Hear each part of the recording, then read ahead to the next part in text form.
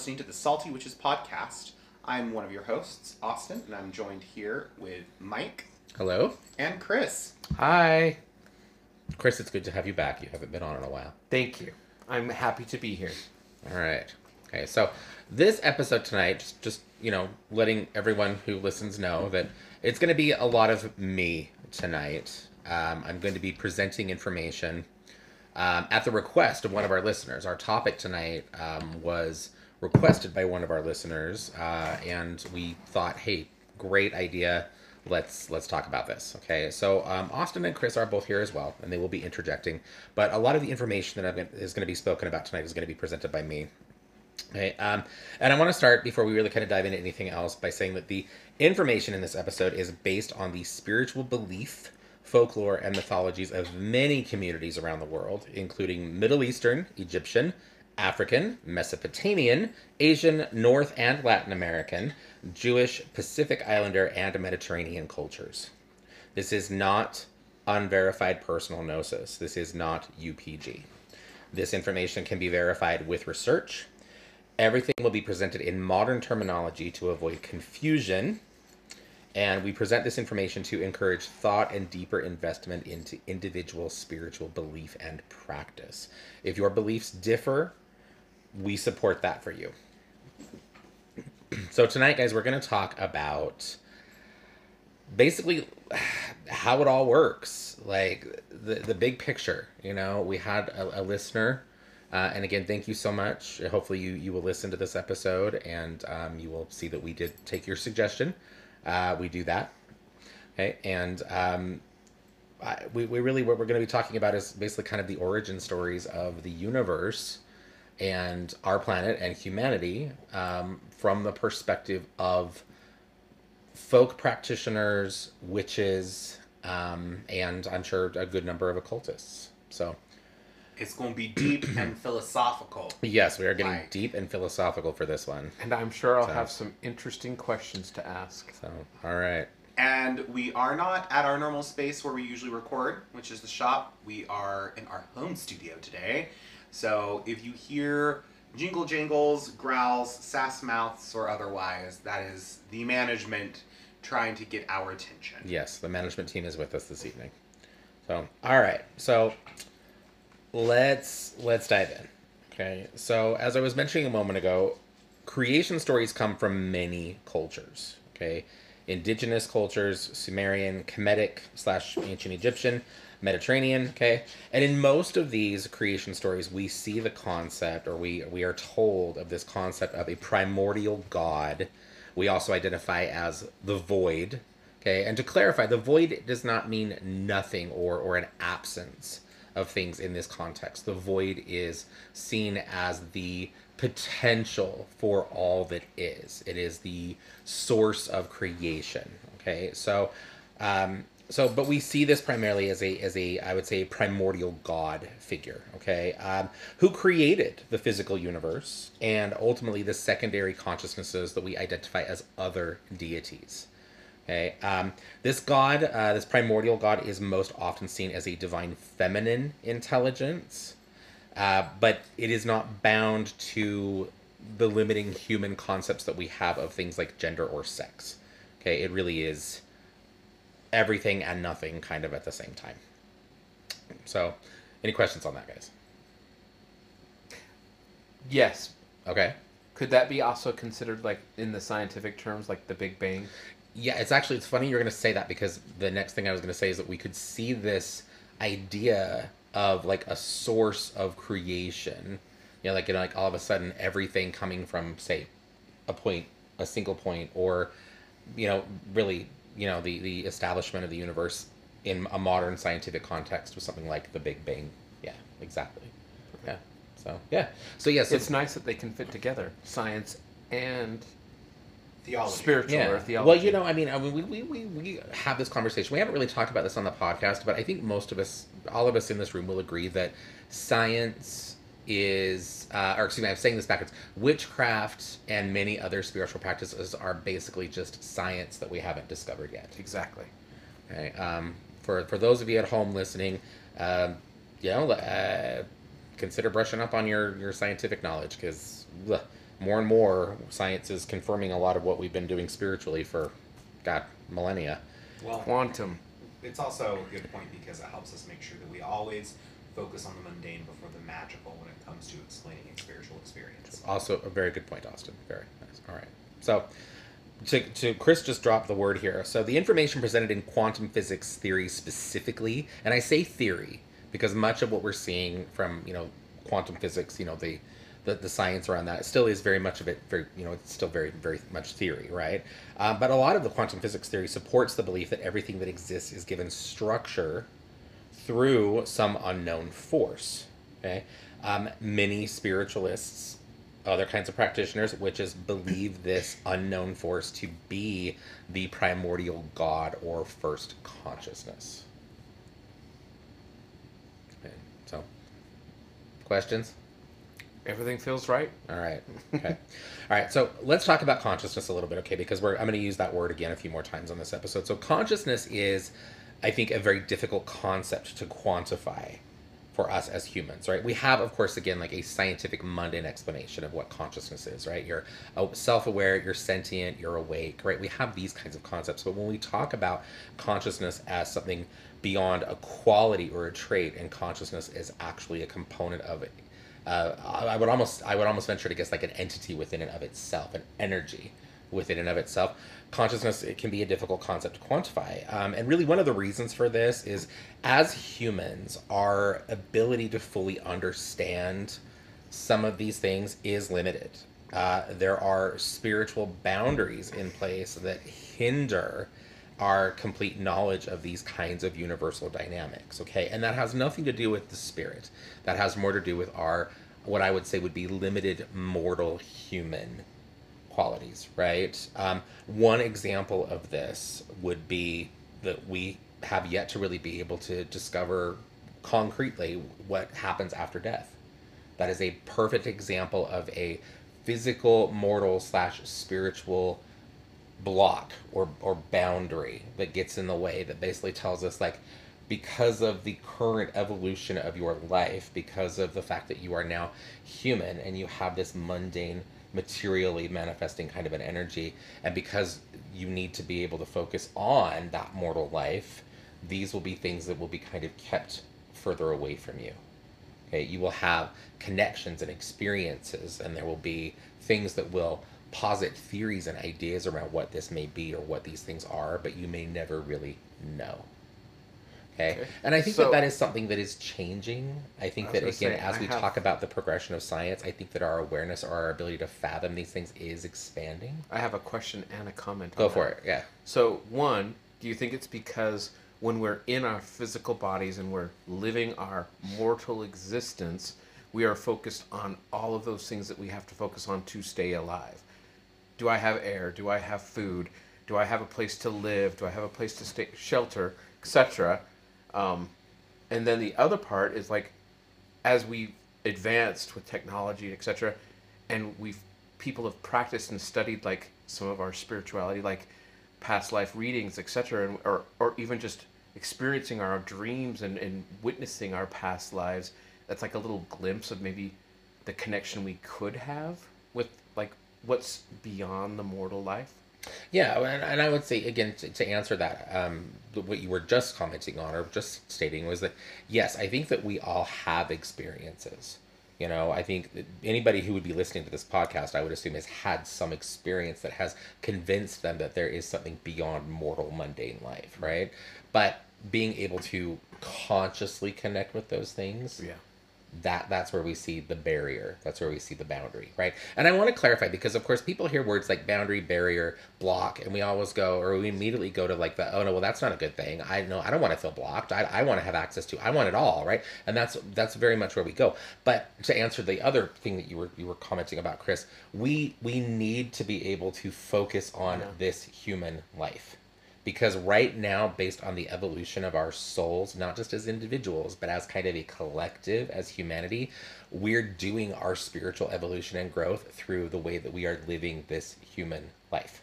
Right. So this is an important piece. This is a very important thing. And I think one of the reasons that we see these kind of these barriers or these boundaries that prevent us from being able to experience the spiritual on a fully conscious kind of a level is because we need to be able to focus on, I got to feed my kids, I got to pay my bills, I need to take care of the planet, which is one that we continue to drop the ball on. Yeah. Right. I need I need to live and focus on this experience now and not be reaching for the external, reaching for the other.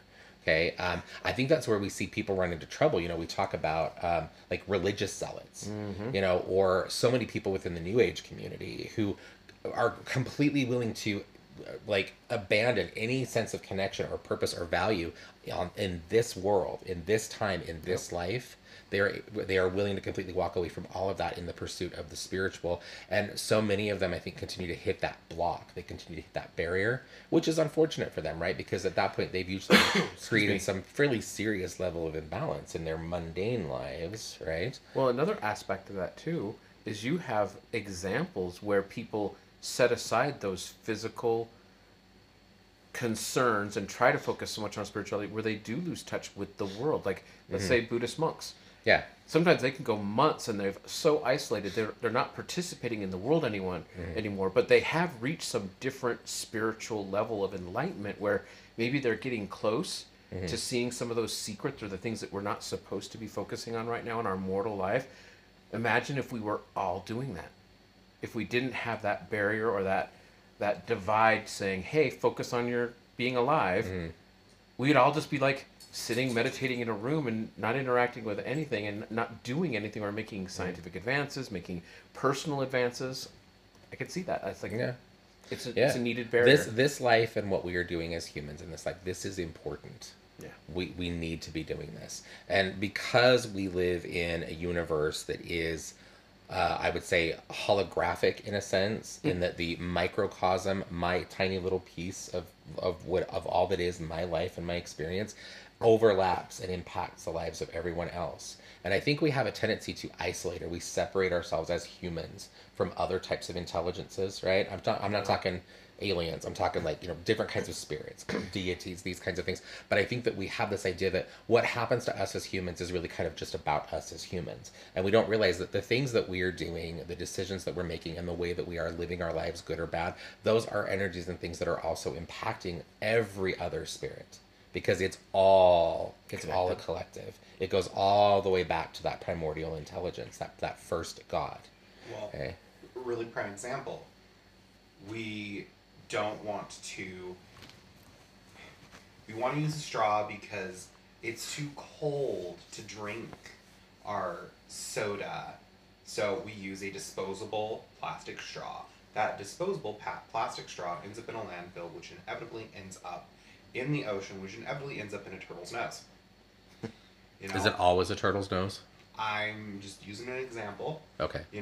And everyone's response is, well, I don't want to give up that thing that I want, that I love, to better that of other things. It's just a turtle. No. And it's like, wow, you're not a very good person. And then other New Age individuals who refuse to wear a mask in the middle of a pandemic when it could save another person's life. Yeah. What were we talking about last week? We were talking about it's surprising for the number of people claiming to be empaths these days, how many people lack empathy. Yep. Yeah. So now it's funny that you talk about, or that you bring up turtle specifically, because that's actually going to kind of be a good segue into the next point I want to talk about. Okay. And what I mean specifically by that is the concept of Turtle Island. Okay. Which those of you, of course, who are indigenous, I would say at least indigenous to North and some areas of Latin America, even Pacific Islander indigenous communities, you may be familiar with, so I'm sure you're familiar with this, or may be familiar with this, but there is a concept within many of those indigenous beliefs of what we call Turtle Island. Okay, and I'm not going to elaborate too much on that because there's lots of information out there around that. Okay, but talking about that though, I do want to refocus on this concept of Earth and human spiritual origins. Okay, going back again to the creation stories that are, again, worldwide. This is a theme that you see again and again in creation stories. Okay, we know these stories most often speak of celestial beings. gods, angels, whatever they may be, but other intelligences, other beings who usually tend to, for whatever reason, tend to be a bit more advanced or evolved, right? Though who knows, right? But we see this origin, or this idea of these kinds of beings who descend from the stars, as Star Woman did. And Star Woman was one of the spirits in many stories, creation stories, that she helped shape and create Turtle Island, okay, with the help of the first animals, right? So anyway, so that's that connection there, okay? But we see this idea of celestial beings who descend from the stars, and I mean, examples would be Tawa, who is a sun god. I just mentioned Star Woman, Nut and Ra from old Kemetic practices, right? We have Anu and Inanna, that are found in Mesopotamian and Sumerian practices, even Babylonian spiritualities. And of course, within the Mediterranean, we have figures like Lucifer, Diana, and Herodias, right? Who's also known as Aradia, right? But there are many more. This is just a few. This is just a handful of these figures, these gods, these beings. But all of them came to Earth from some other place. And once they arrived, when they came to Earth, they usually found underdeveloped, wild, or inhospitable terrain, and either no life or what would be considered very primitive life. Okay? And it is through their power that they are able to wake the animistic spirit of the physical planet, the Earth. So we could associate this with Gaia, Terra, basically any Earth goddess, Mother Nature, Demeter, whatever this would be.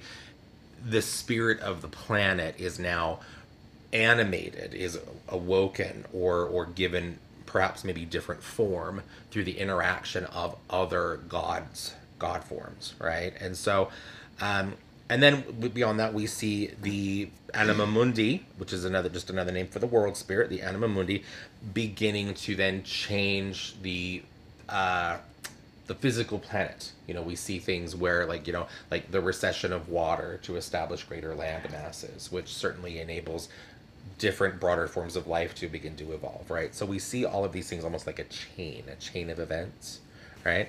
And as a result, of course, new processes of evolution begin, right?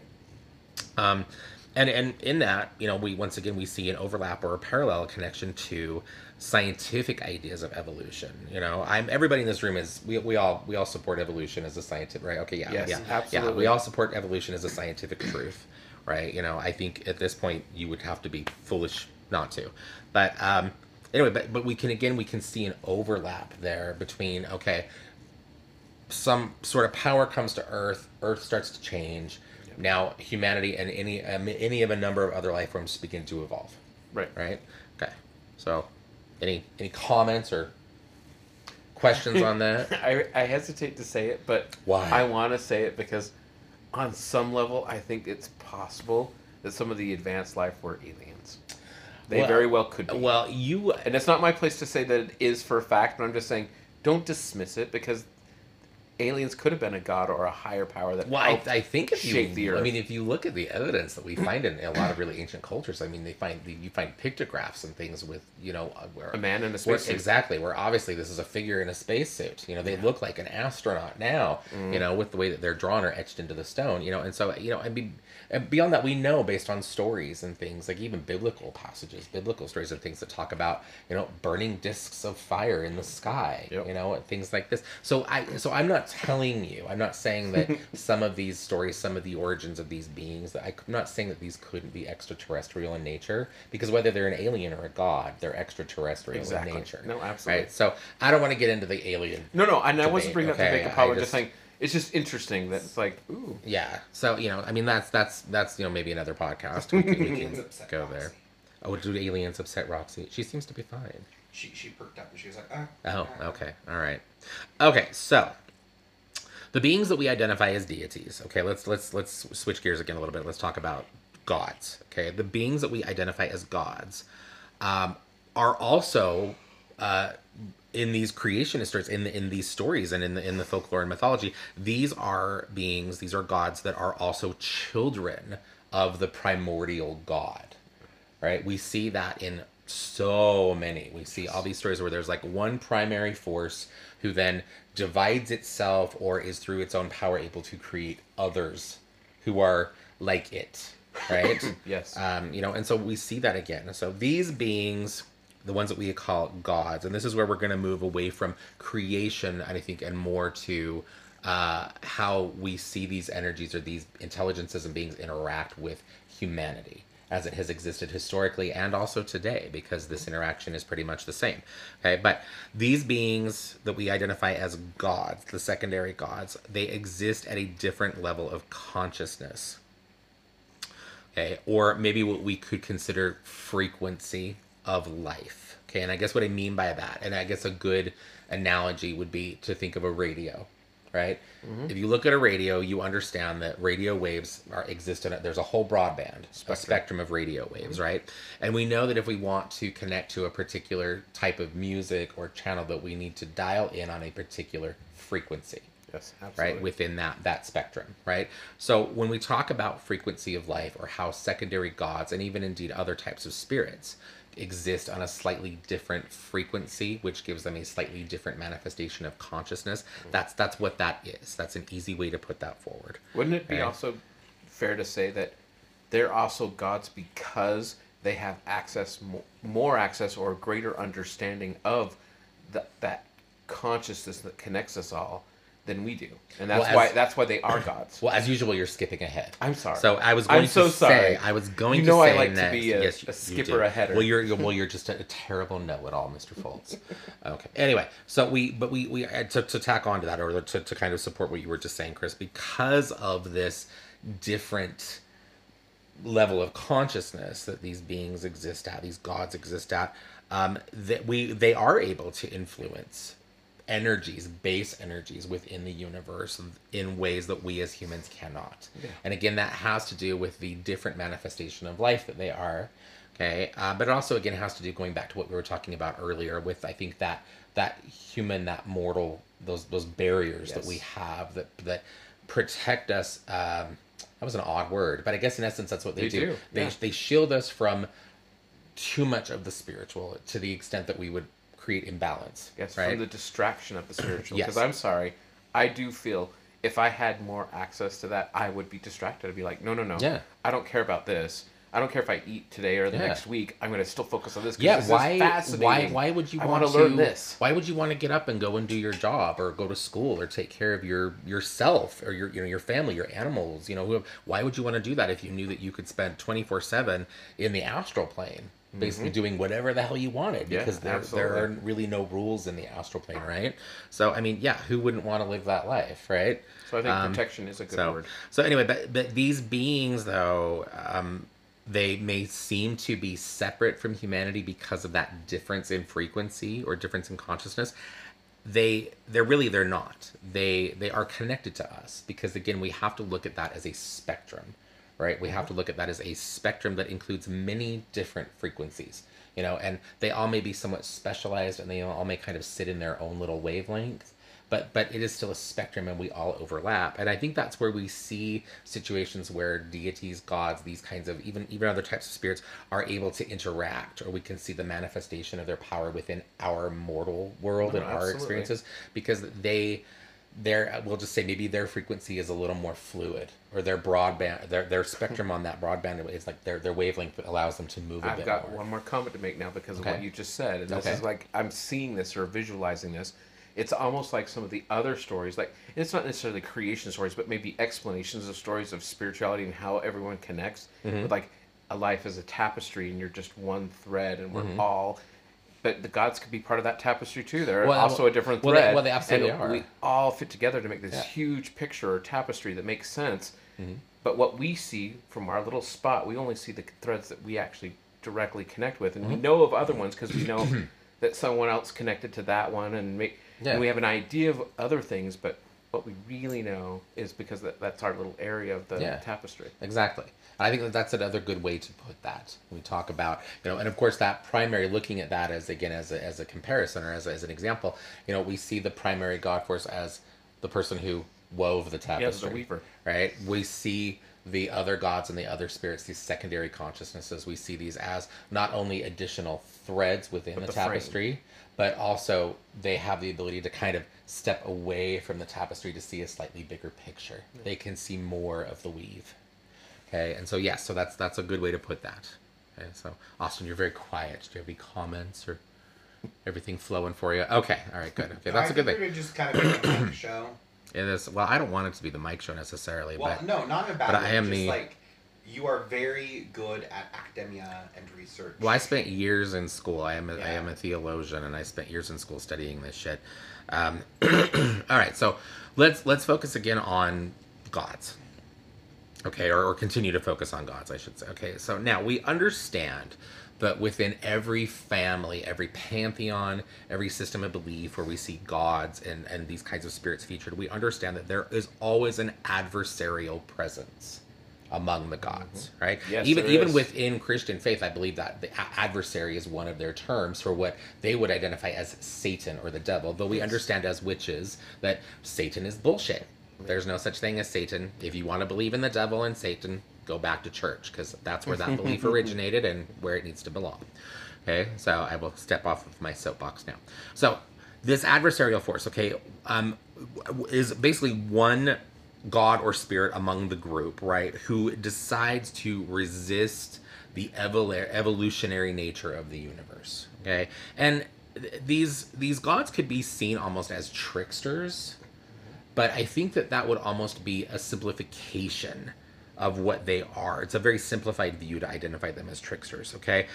Adversarial energies, gods, these gods that seem to work against the flow of everything else, including other gods, they exist to create, I would say, a type of confusion in humanity, and to distract humanity with the sparkle of the material world. We see these gods as necessary in the overall, and they are absolutely these kinds of gods. They are necessary in the overall scheme or web of things. Going back to you're talking about a tapestry. Yeah. Their thread is just as vital, because without that, we wouldn't see a balance. You know, we see these things working to help us to maintain balance, right? To help us to prioritize the material and the mundane. Yes. But we need something on the other side of that pole to make sure that we still have enough perspective to continue to strive or to continue to reach for the spiritual. I was gonna say, wouldn't they also be like there to challenge us to like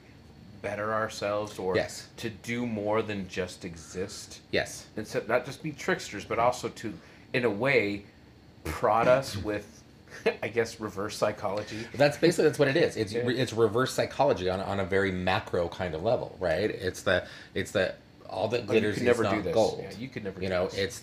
it's the part of us, I think, that feeds directly into our ego, our negative ego, I should clarify. But also, I think these gods are very important in that they serve a purpose, and that I was saying a moment ago, that they remind us that though, yes, we absolutely need to focus on the mundane and the spiritual, that does not mean that we want to become or the mundane and the material, excuse me, that does not mean that we want to become so focused on the mundane and the material that we completely forget Oh yeah, that there is something else out there. absolutely. Because we have to do it all, right? We have to be holistic in the way that we live, right? So it is these gods, these trickster type spirits, who are really primarily put in place or exist to create confusion and to distract us from, or to distract us with, I should say, the sparkle of the material world. Okay. Now, probably the best example of one of these kinds of adversarial gods would be the Gnostic spirit that we know to be the demiurge.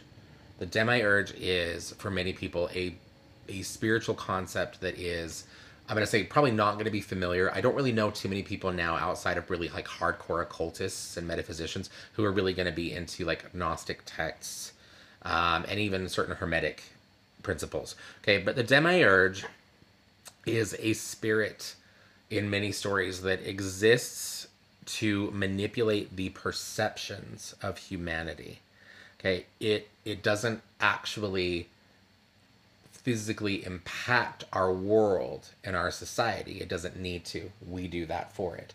But it has the ability to impact or to affect our perception of the reality that we experience, because we all understand that our reality is based purely upon our perception, right? Absolutely. You could have all the money in the world, but if you perceive yourself to be a poor person, there will never be enough. Right. You will always be doing everything you can to try to get more money, get more money, get more money, right? So perception is very powerful in this situation, and this is one example of one of these spirits that can use perception to basically to trick us into behaving in a certain way. Oh, right.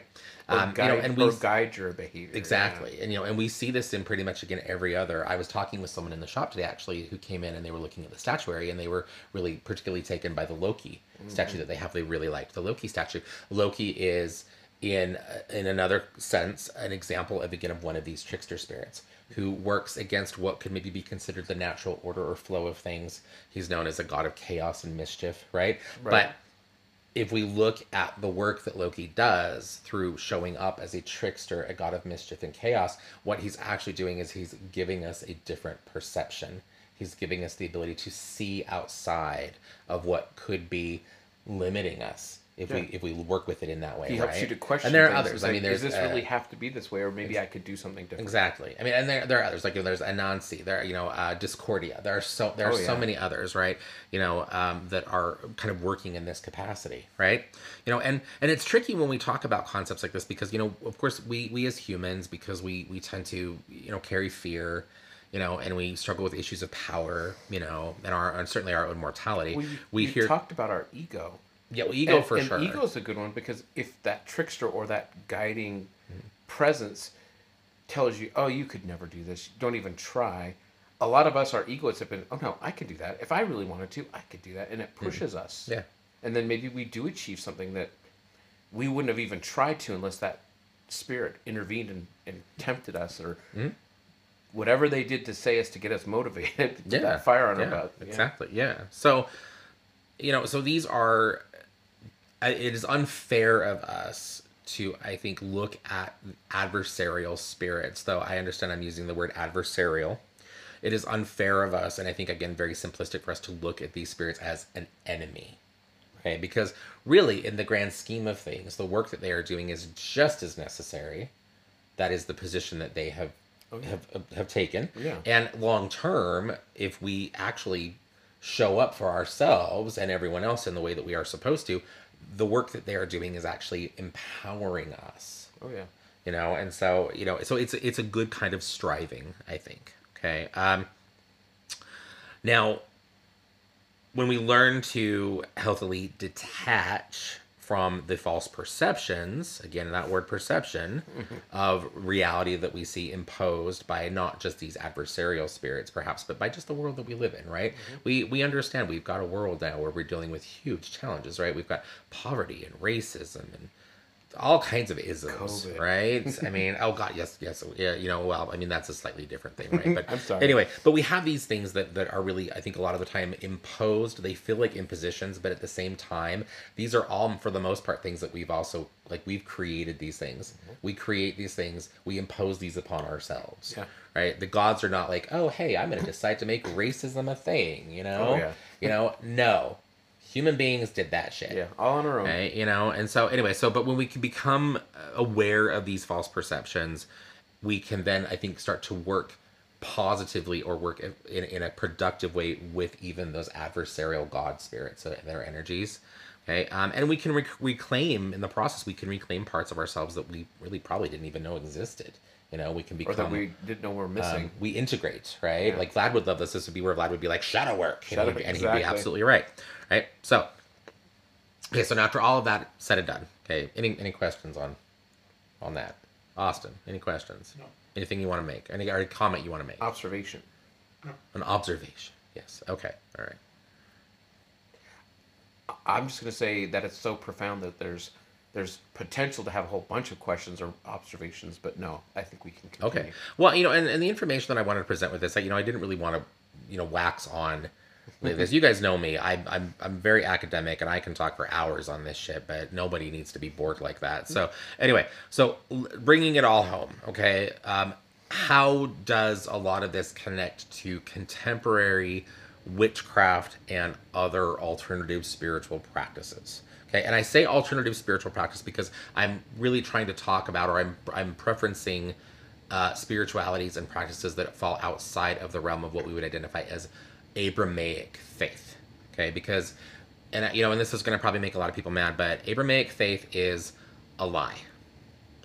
Okay, in its contemporary form. Okay, I'm not talking about the roots of Abrahamic faith. Okay, I'm not talking about, you know, the Canaanites, Ugaritic. I'm not talking about any of that, right? I'm talking about where Abrahamic faith sits today is a lie. It has been so twisted and so corrupted by humanity, greed, power, and again, based on what we were just talking about, the perceptions of humanity that are also being framed by a spirit, say like the demiurge, right? Religion is a huge tool for an adversarial spirit, right? Because other than religion, what makes us fuck it up so bad? Yes. Right? Or invoke such a response, or such a heated response from mankind. Exactly. You know, if you want to look at the one influence that has really caused us to lose our way again and again and again, it's religion. But anyway, so how does all of this connect to witchcraft and alternative spiritualities? Folk practice, indigenous practices, whatever you may call yourself, okay? Through the work that we do as practitioners of any variety, any kind, we can grow beyond the accepted limitations of society. Okay? We can move beyond false and hypocritical morality. We can move beyond materialism, and we can move beyond superficial belief systems and codependence on those kinds of beliefs. Again, religion. Okay? This is really one of the biggest pieces, I think, to alternative spiritual practice that people miss. And in talking about the way that we put our practice out there and the way that our practice allows us to connect to some of these bigger concepts, you know, the flow of energy in the universe, the ideas of secondary consciousnesses, the primary God force, these kinds of things, everything that we have laid out, it is through our practice and our approach and our diligence in whatever it is that we are doing, okay, spiritually, that gives us the ability to, again, to do these things, to remove ourselves, to grow beyond, to remove ourselves from the limitations of a very human and mundane society, okay, which might sound contradictory to what we were saying earlier, because we were talking earlier about how being human is an important thing. Oh, yeah. And focusing on these human issues that we have is an important thing, right? But we're not talking in those ways or in those things. We're not talking about the big evils within our society, right? The big evils within our society, that's where we've really fucked it up. Right. Right? We're not talking about being an honest person and holding down a job. We're not talking about being generous in your community and helping people. We're not talking about not being a racist piece of shit.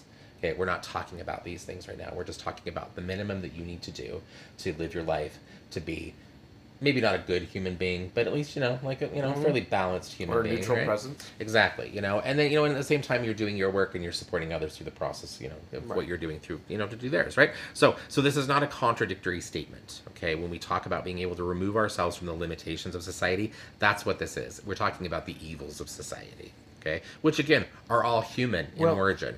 Maybe another way to frame that is when we practice witchcraft and we practice manipulating energy and enforcing our will and our thoughts onto the physical world with that small little bit of connection we have or understanding of God's and connection to the greater consciousness. Because I really think that's how our magic or witch powers manifest, is the fact that we're just taking a small little sliver of that consciousness that we don't really comprehend completely, and we're applying it to our physical world to make life easier, make improvements, help maybe even remove some of those big evils that humanity has mistaked or made a mistake and messed up, to help maybe clean that up a little bit. Yeah, no, I think you're right in that, you know, and I think it, you know, to maybe elaborate on that a little bit, you know, I think a lot of traditions and belief systems around particularly witchcraft and working with magic as an energy,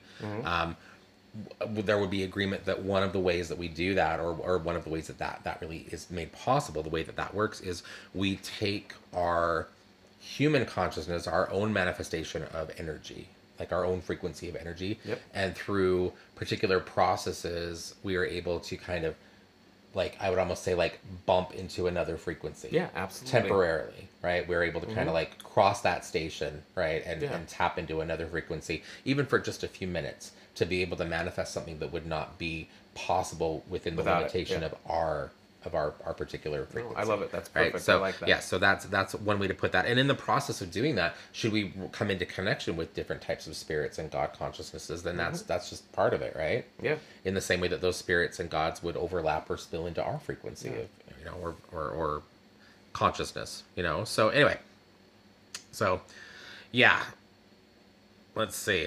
Where am I at? So hold on. So I got to double. one more observation or question. So that would basically mean when we worship or build a relationship with a god or a goddess, we're basically making an interconnection that almost gives us not a jump ahead, but just a different perspective, slightly different perspective, because we're connecting to something more than just ourselves. Well, I think so. I mean, to tangent a little bit on that, but I think that this is a good tangent since we're talking about gods, and this is a topic that once again seems to be very, very up. Like there are a lot of people talking about this, like on social media right now, on TikTok in particular. Today, I was seeing, I don't know how many, people talking about deity work and what that really means and what it is, and it's funny because I swear almost every person I see talking about what deity work is, I'm just gonna say a lot of the people talking about deity work really have no idea what it really is. They are talking out of their asses. Okay, So be specific. Let's point out 3 things that they're talking out of their asses. What do they have wrong?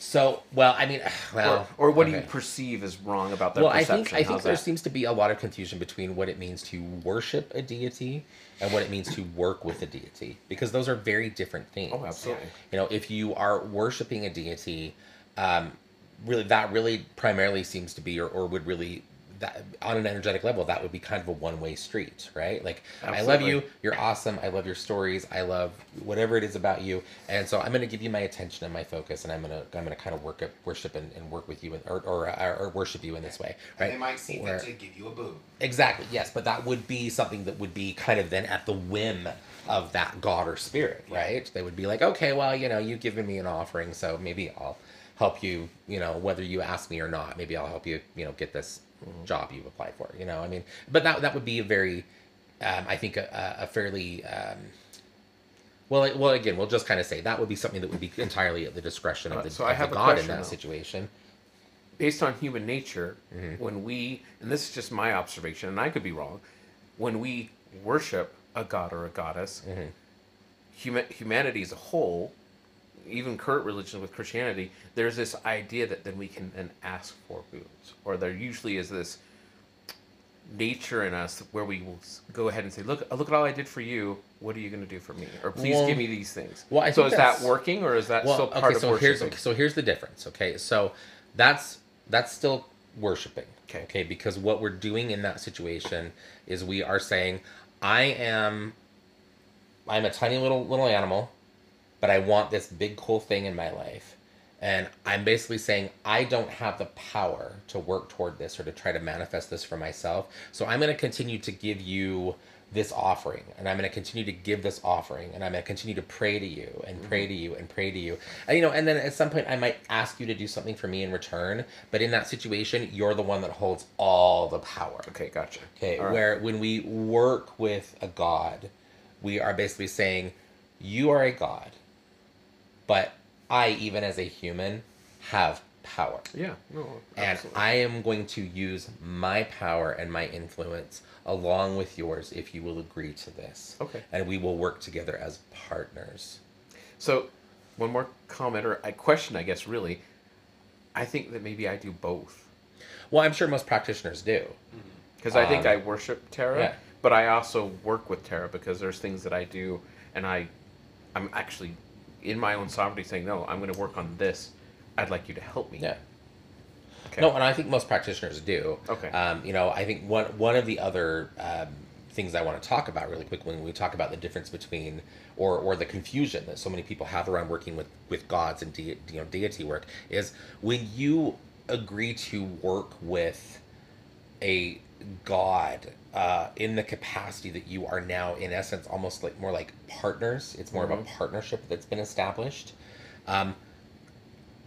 it's going to be like any other kind of partnership or relationship. There's up. You're going to need to show up. You're going to yeah. need to maintain that connection. You don't just get to be someone who works with this god this week, and next week I'm going to play the god pinball machine. yeah, no, don't do and it's that. going to be this god. Oh, and then next week it'll be this god. Or I think I have 18 different gods from 18 different pantheons all talking to me who all want to be a part of my life, and I guarantee you fucking don't.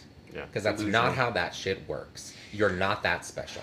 Gods Okay. are not Pokemon. They're not. Gotta collect yes, them all. if you are trying to collect Pokemon or God cards, you are wasting your time. But also to expand upon that, I also want to say that most people are going to find, if they're working effectively with a god, that they're going to see manifestations of that god's consciousness manifest, or they're going to see that appearing more and more in their own life. You know, we talk about processes of devotion, not worship, but devotion, where you actually say, I am a priest of, I am a devotee of. And in the process of doing that work, one of the most important pieces, and I think this is something that a lot of people miss, is they're not living their life in the way that that God would have. You know, if you're going to work with a God who is known for charity and feeding the homeless, you better fucking be out there on the corner giving people sandwiches. Being charitable. You better be making or writing checks to charitable donations. You know, if you're going to work with a God that's all about love and sexuality, well, you better decide that you're going to give up being a prude, because that's the kind of energy that God is going to want to see in you. Oh, yeah. Otherwise, they're going to check out.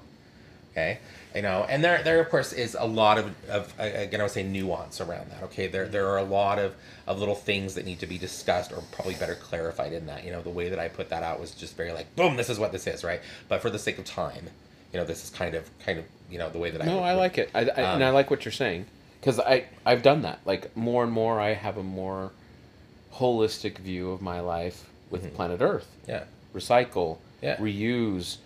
Use less energy. Use less water. Only use what I need, because the Earth is finite, and Goddess Terra says, "Don't abuse me." Yeah.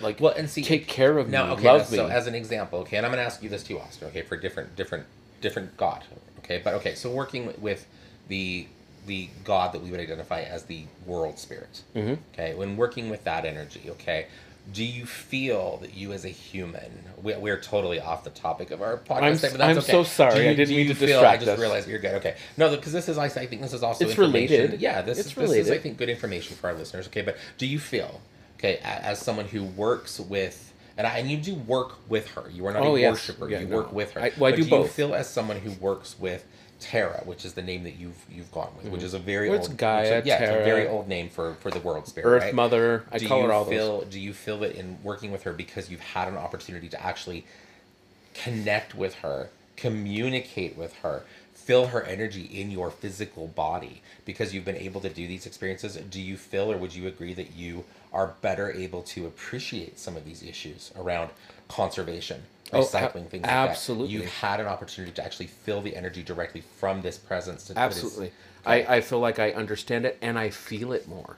Okay. Like animal abuse, pollution, it hurts me sometimes. I actually get emotional when I see things like happen. It's like, what can I do by myself as one person to try to fix this, because it's painful. Yeah. One funny little story, we give offerings to our gods as like little presents and stuff. Well, it's funny because I do work with her and we work together. I get this, no, silly. Yes, giving me things is nice, but all of that is me. That's all me. Yeah, I made it up. Yeah, I've And she made it very clear. Do acts of service. Yeah. Animal husbandry. Clean. Do something to improve the earth. Yeah. Even if it's just cleaning or moving, like, I don't know. I don't know how to explain it. Little Filtering things. water, Little whatever. things, but just you know? little things, like actual actions. Yeah. Those- Putting bird seed out all Yes. winter so that the birds in the area still have something That to means eat. more to her than Okay. wine, food, Yeah. any of those other Here's a pretty offerings. rock. Yeah. Kinda She's like, huh, that's funny. That's me. That's part of me. Yeah, it's kind of like Thank when you you for like. giving me back something I made. Yeah, like yeah, exactly. Yeah, like thank you. I put a lot of work into creating this, and I guess thank you for giving it back to me. Thank you for acknowledging me. Which is okay. The thing is, in no way do we want to say like you shouldn't make Well, those and kinds of yeah, offerings and to it's just gods like, and it's spirits. okay. But That's the feeling I got. Is it's Yeah. okay to do that. Yeah. But the things that I do that matter the most are not things. No, it's it's actions. devotional It's acts. actions. All right, I'm done. I'm sorry. You're good. Okay, so now Austin. Okay, same question. Okay, so you as many people who listen to the podcast, you work very closely with Hecate as a goddess.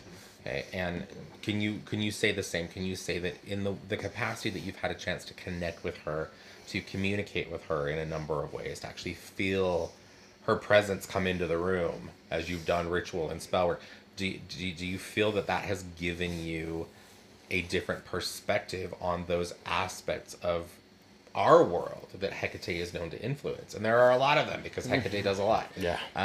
Do you feel that? I mean, would you see, or would it make sense to you that it would be very different for someone who was really inexperienced, someone who is worshiping a god who has maybe knowledge of that god in their stories, but has not actually had an opportunity to connect with them in that very personal kind of way? Not that worship isn't personal, it absolutely is, but it's different, right? Can you see that has changed your work as not only in your life, not only as a human, but as a witch? Yes, it has. I should get closer because Yeah, so they can hear you. Yes, doggos. So, yes, it's changed because for 13 years I worked with a Celtic warrior goddess, the Morrigan. And what she wanted me to do whilst working with her versus what Hecate wants to do is completely different. On top of that, there's this idea in a lot of places where it's like, you don't do spells on your deity's altar. And, well, Hecate is a goddess of witchcraft and magic, and so all acts of witchcraft and magic are hers. And so when I'm doing work at my altar, that is working not necessarily with her, but working for her. So yeah, I mean, making sure that I take care of the dogs as best as I can. Making sure that when someone who is lost along their path pops up into the shop and is like, I don't know what to do. I don't know where to go. I feel lost. Hecate is a psychopomp. Hecate led and leads Persephone out of the underworld so she can assume her position as Queen of Spring. And so, as a devotee, as a priest, if you want, of Hecate, it's my duty to, when someone comes in and they're lost along their path, to help them. And I think part of that's teaching, because I'm a big teacher. I teach witchcraft, magic, voice lessons. Teaching has just been a huge thing for me since I could remember. And so being able to sit a group of young witches down and go, okay, let's have real talk and let's guide you, is me exemplifying Hecate. No, absolutely. I am stepping into that position of, hi, I hold and carry magic. I hold and carry witchcraft, not just within myself and in my blood, but just in the world around me, and I'm here to guide you with it. Okay. I would love to get further into charitable work. We do charitable work. We do as a store. Oh no, what I'm Yes. talking about is like, I would like to do what one of our colleagues does. Yes, I'd like to. She's found a very particular way to work with Hecate as a goddess, and I would absolutely say she is working with Hecate. That's awesome. Um, I have one observation though. Yeah. With what you just talked about, and it just like hit me. The keys, keeper of the keys. Basically, they're lost. You're the key to give them, open a new door for them to find a new Toward path. As a teacher, you're also opening a door and saying, here's some new knowledge, or here's something new that'll help you on your path. So it's like, because that keeper of the keys, that for me is my understanding or my connection to Hecate. Well, and Mike and Chris will tell you, like, I have a very particular daily routine that I do when I get up in the morning.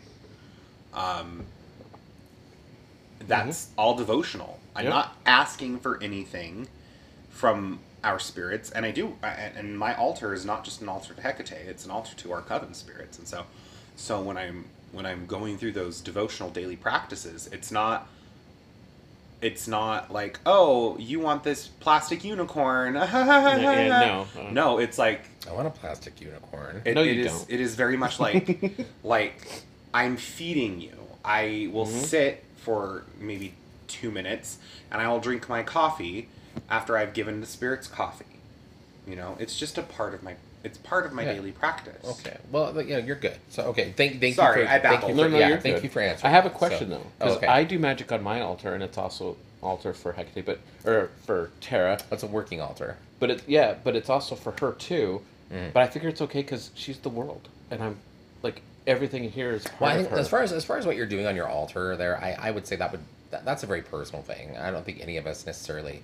Okay. Every single witch is going to approach their altar differently. Oh, 'cause and I the don't- work they I do don't with see a their problem altar. with You know, we doing see that. concepts like the many altars that we Mhm. have as witches, right? And I think that's something that we all connect with.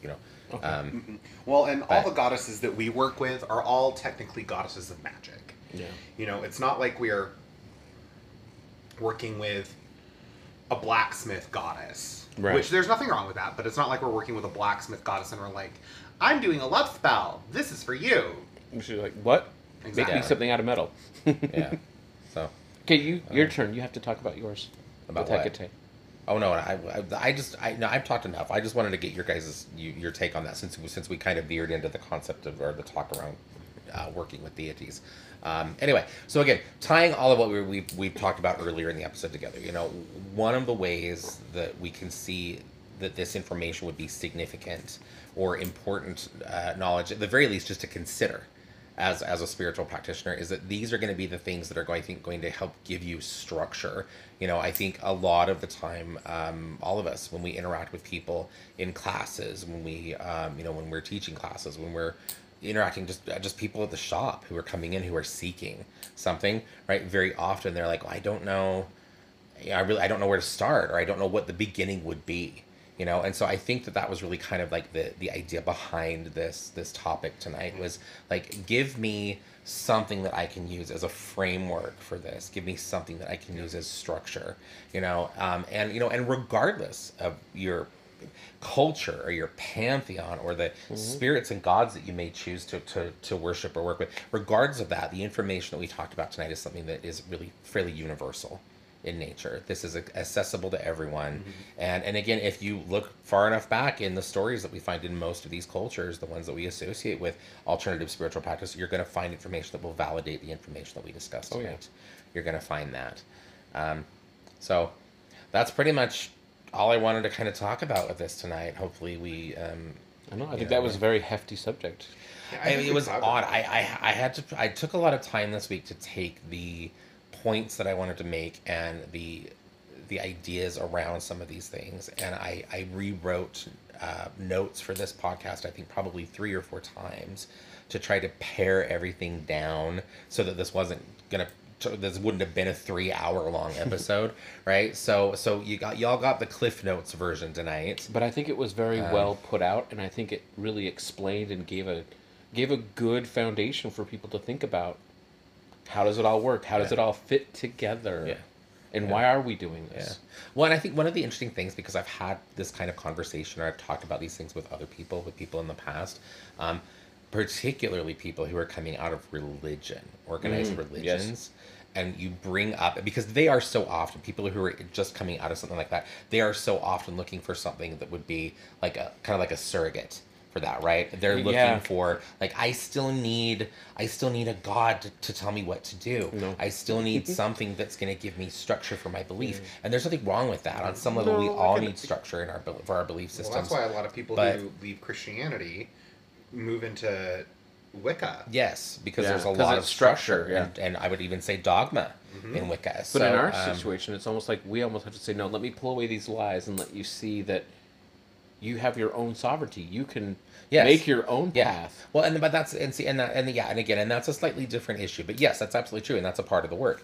And certainly something I think that we all try to do as teachers, right? But where I was going with that is that this information and looking at these concepts, these ideas, these beliefs, that are coming from cultures that many predate organized religion, at least Abrahamic faith, right? Right. That in looking at that, we see, I think, something that is also, I would say, relatively easy for people who are coming from a religious background to be able to consider and accept, right? And it's not about catering to the religious. I assure you, the last thing I ever fucking want to do is cater to the religious. But it can be a nice stepping point, right? Or middle ground. Well, and what's nice about it too is it doesn't step in and say, these are all the things you have to do. Yes, exactly. It's basically saying, here's an idea, Yeah. here's the concept. Yeah. Now, how are you going to fit into that concept? Yes, exactly. Which like, is nice. Yeah, like this is a blueprint. You get to decide ultimately how you paint the walls and what you decorate with, right? Yeah, Yep. exactly. So anyway, so that was it. That was the information I wanted to present on this topic. And we got it all? And Yeah. that's it. Well, That's well, pretty thank much you. it. This Cool. I've really like I enjoyed said, being like I said, part of I've this. fine tuned these bullets, these notes on this thing. Rewrite after rewrite. Really, quite a bit this week because I wanted to make sure we were succinct in our presentation. So let's switch gears because we still have a few minutes left. Let's talk about kind of like, I'm kind of liking this segment that we've been doing lately where we're talking about something that's happening in the world that is just in general wrong and fucked up, and how we would use magic, spell work, how we would use that to supplement our mundane efforts to fix that kind of situation. So, can either of you think of anything that you've noticed? I'm what's- sorry, we've been talking about COVID and just the inability for people to think beyond their own personal comfort and Yeah. safety and actually consider the safety of others and what can I do to stop the spread of COVID? What can I do to prevent other people from having to suffer through this disease? Yeah. Magically, maybe we could do something to help strengthen that empathy and saying, yes, there's more than just me. We could do There's that. other people and their feelings and their health is important to me because we are in that tapestry. We're connected. Yes, we are. We're all. It's a collective. And now, you're helping that, yourself. That is absolutely valid. And while I would love to hear more about that, we talked about that last week. I didn't So know. let's I didn't hear that one. let's go with something different. Can Okay, either, someone have else either then. of you guys seen anything else in the news?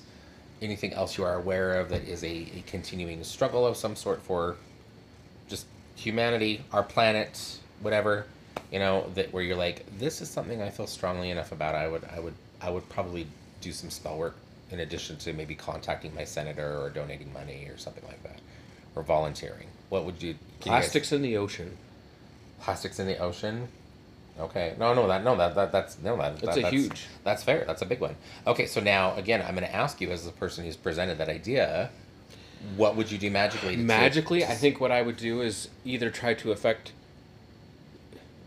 the production of plastics and or the consumerism around plastic. So if you can reduce that, saying no, Okay. you don't want to touch plastic, you don't want to use plastic, you want to do something else Oh, instead. so like redirect a them. working to kind of like an aversion. Yes. Like where everyone's like, oh no, I don't believe in plastic. I want to do this instead. Okay. What kind of spell work would you do that to accomplish something like that? Because I think that the reason I'm asking is because that's a maybe very interesting. maybe straws. That's we'll an start with interesting thing. straws. Okay. All right. Either I won't use a straw at all, or I'll use a straw that's reusable that's not made of plastic, like a metal straw. Okay. Well, we're talking magically here. No, that's Okay. what I'm saying. Oh, these are the components of Yes, the spell. yes. Okay. So basically, you say, and then I guess it would be power over. Say you are no longer going to use plastic. You're going to use one of these other choices. Okay. That's a big working I because know. you're talking about impacting like humanity as a Yes. whole, right? Well, just start So, from like I'm maybe not a saying small no. region. I'm not maybe saying start, no. I'm Start just with a saying- small region and let it spread. Okay. Yeah. So say like everybody within my city Mm-hmm. is going to start to feel less and less an inclination to want to utilize plastic straws. Yes. Okay. All right. Okay. All right. Okay. Okay. Someone Good. else. Okay. Good idea. All right, Austin. I don't really have anything there, Ah, but, you never contribute to this. but I do have. It is Black History Month, Yes. Oh, there you go. and so I would probably want to do some sort of working around the Black Lives Movement, or even just doing a setting of lights to honor. Sorry, I'm choking up a good spit. Or do a setting of lights to just honor huge voices in the Black community Okay. and help amplify their voices. Okay. Oh, I like that. Um, To help make change or Okay. encourage. So now, change, okay. right? So now, okay. Now, I'm just for the sake of our listeners. Okay. So all right, this Black History Month. Yep. Okay. And I know a lot of people, for whatever reason, okay, and in saying this, I'm not talking about black people, okay, I'm talking about other people, okay, other kinds of people. Okay, I know a lot of people when we see something like Black History Month come up, you know, and there are many, right? There's an Indigenous History Month. There's, if there's a marginalized group of some kind, and God knows we sure have a lot of them.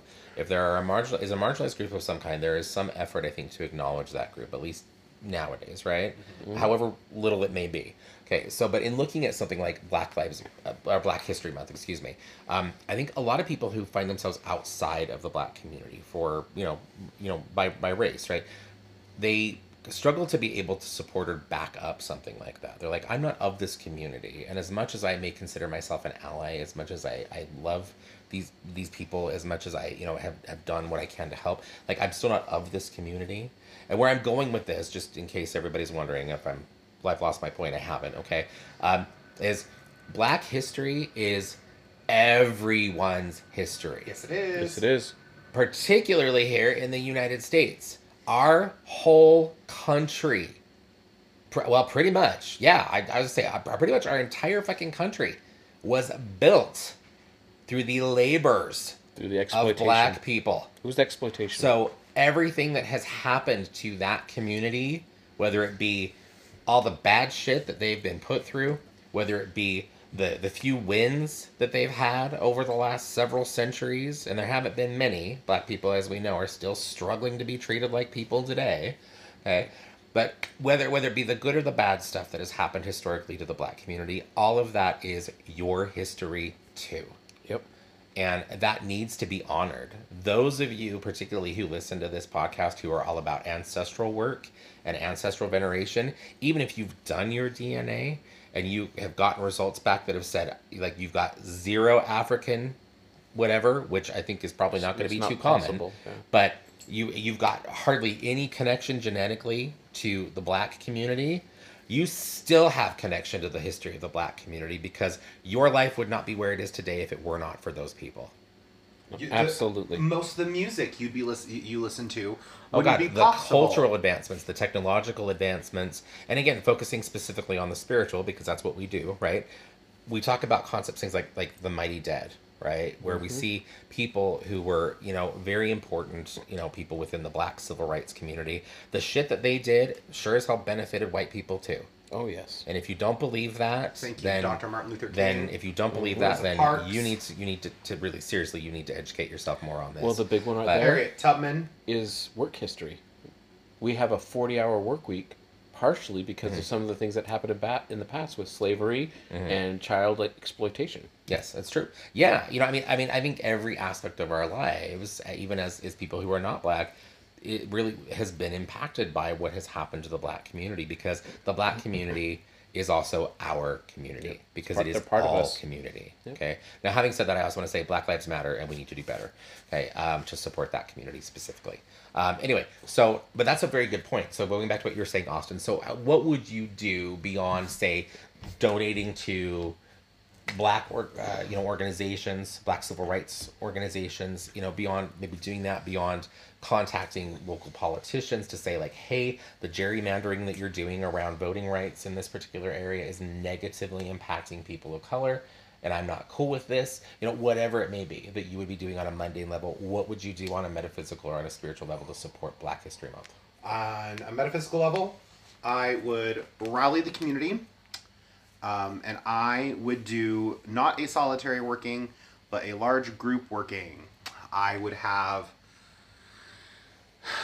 have leaders of the spiritual community, whether they are witching or not, who are in the Black community, step forward, and I'd have them, we would light candles, and I'd have them recite prayers, and we'd rally the ancestors to help. To what end, though? What would be the goal? What's the focus? To amplify the voices of those that need to be heard in that community. Okay. To bring justice. I'm getting emotional. To bring justice to individuals like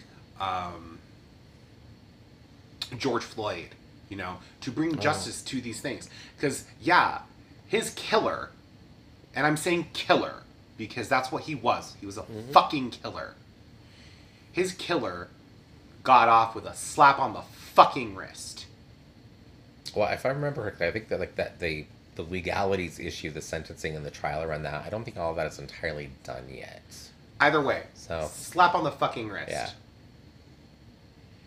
And we just finished watching Them on Amazon Prime, and An amazing series. amazing series, Hard to watch, hard but to an watch. amazing series. But Yeah. but seeing that in the injustice and the sheer amounts of racism existed in the 50s, 60s, 70s still. It's not that It's still far here now. away, Yeah. and it's still here. Okay, I'm gonna pull you back on track because you're tangent. So anyway, so what would you do in today? What would you do to make sure that tomorrow was a better day for the Black community? On a magical level. on a magical level, I would gather the community and do what I said. I would have spiritual figureheads recite prayers and psalms over candles and call up those ancestors, and I would have our fellow witches and pagans and indigenous folk do the same thing, and we would rally those ancestors to amplify the voices that need the amplification in that community. Okay. I like it. On a more simpler level, because that's going to be hard to get everyone to play well together. More simpler. On a more simple level, sorry. Okay.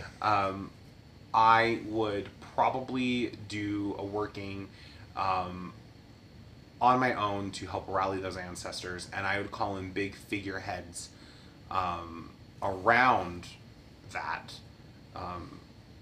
those mighty dead. So I would evoke spirits like Ms. Ida. I'd evoke spirits like I'd probably do this with Vlad. I'd have Vlad evoke Blackhawk, and Well, there's so many. There are so many. There are even we even see mighty dead figures like I was talking to someone the other day about Bayard Rustin. Yeah. Who was a very important figure in the Black civil rights community, but also a very important figure in the LGBTQ rights community, right? So so we see these crossovers, and once again, to me, that's a perfect example of how many of the work, or a lot of the work that's been done historically by the Black community, has been work that has also benefited the rest of us. I would do something to amplify their voice, and then I would do a tongue curse to bind the tongues of those who would seek to silence their voices. Oh, I like it. Okay.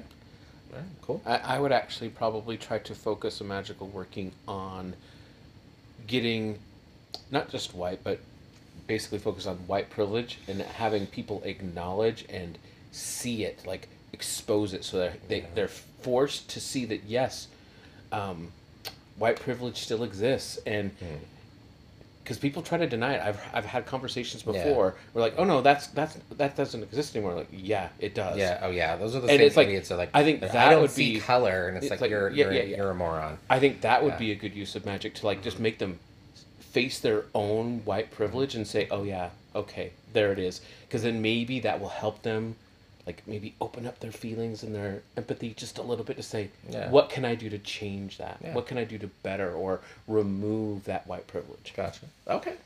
On the side note, we could just do an entire massive cursing on all racists. Yeah. I mean, you're absolutely. I mean, yeah. That's and that's not something that we're above doing. I think we've Roxy's done up for workings it. like that. We did a huge working like that out right after George Floyd was killed. Yeah, we did a actually, if I really remember cool correctly, as a Black coven. Lives Matter As a working, coven and I we got really together. enjoyed participating that was in a that. pretty intense one. Anyway, I that's quite okay. enjoyed leading that. Yep. Sorry, the wrap up of this episode. I'm just sitting here and I'm rethinking. We got really super preachy, but our intentions are pure. Anyway, all right, guys. Well, thank you for sharing that. I think it's good that we, for all that we talk about the esoteric, I think it's good that we continue to try to find ways to bring a lot of that home, right? To bring that kind of back in and try to present that in a practical way. So, all right. Well, that's it for me. I'm going to shut up now. Do either of the rest of you have anything you want to say? No. No? Thanks for including me, and I enjoyed participating. All right. Okay, well, everybody, thank you so much. Those of you who joined us again, we really appreciate you. Depending on, regardless of the platform that you're hearing us on, please go in, follow us, give us a review if you can. Let us know how we're doing. Subscribe, like, follow, share. Yep, exactly. Tell people about us. We're trying to grow our audience a little bit so that it's easier for us to continue to do what we're doing here and continue to teach and educate on some of these things. And the person who made the request, let us know if we touched upon or this actually fulfilled or helped with the request you made. Okay. Yes, absolutely. Yes. Yeah. You who I'm sure you will listen to this episode when you hear this. Yeah, do contact us and let us know how we did. I know you submitted more than one. Okay, and I do have the other topic suggestion that you submitted on our list, so we will get to that in the next few weeks as well. Okay. But again, everybody, thank you so much. Okay, and please, if you have a topic suggestion of your own, or if you just have a question perhaps on something that we've presented here, feel free to contact us. You can reach us on Instagram. We have a Facebook presence, or you can contact Cat and Cauldron. Yep. And we will happily communicate with you and give you info. So thank you so much. Be well. Take care.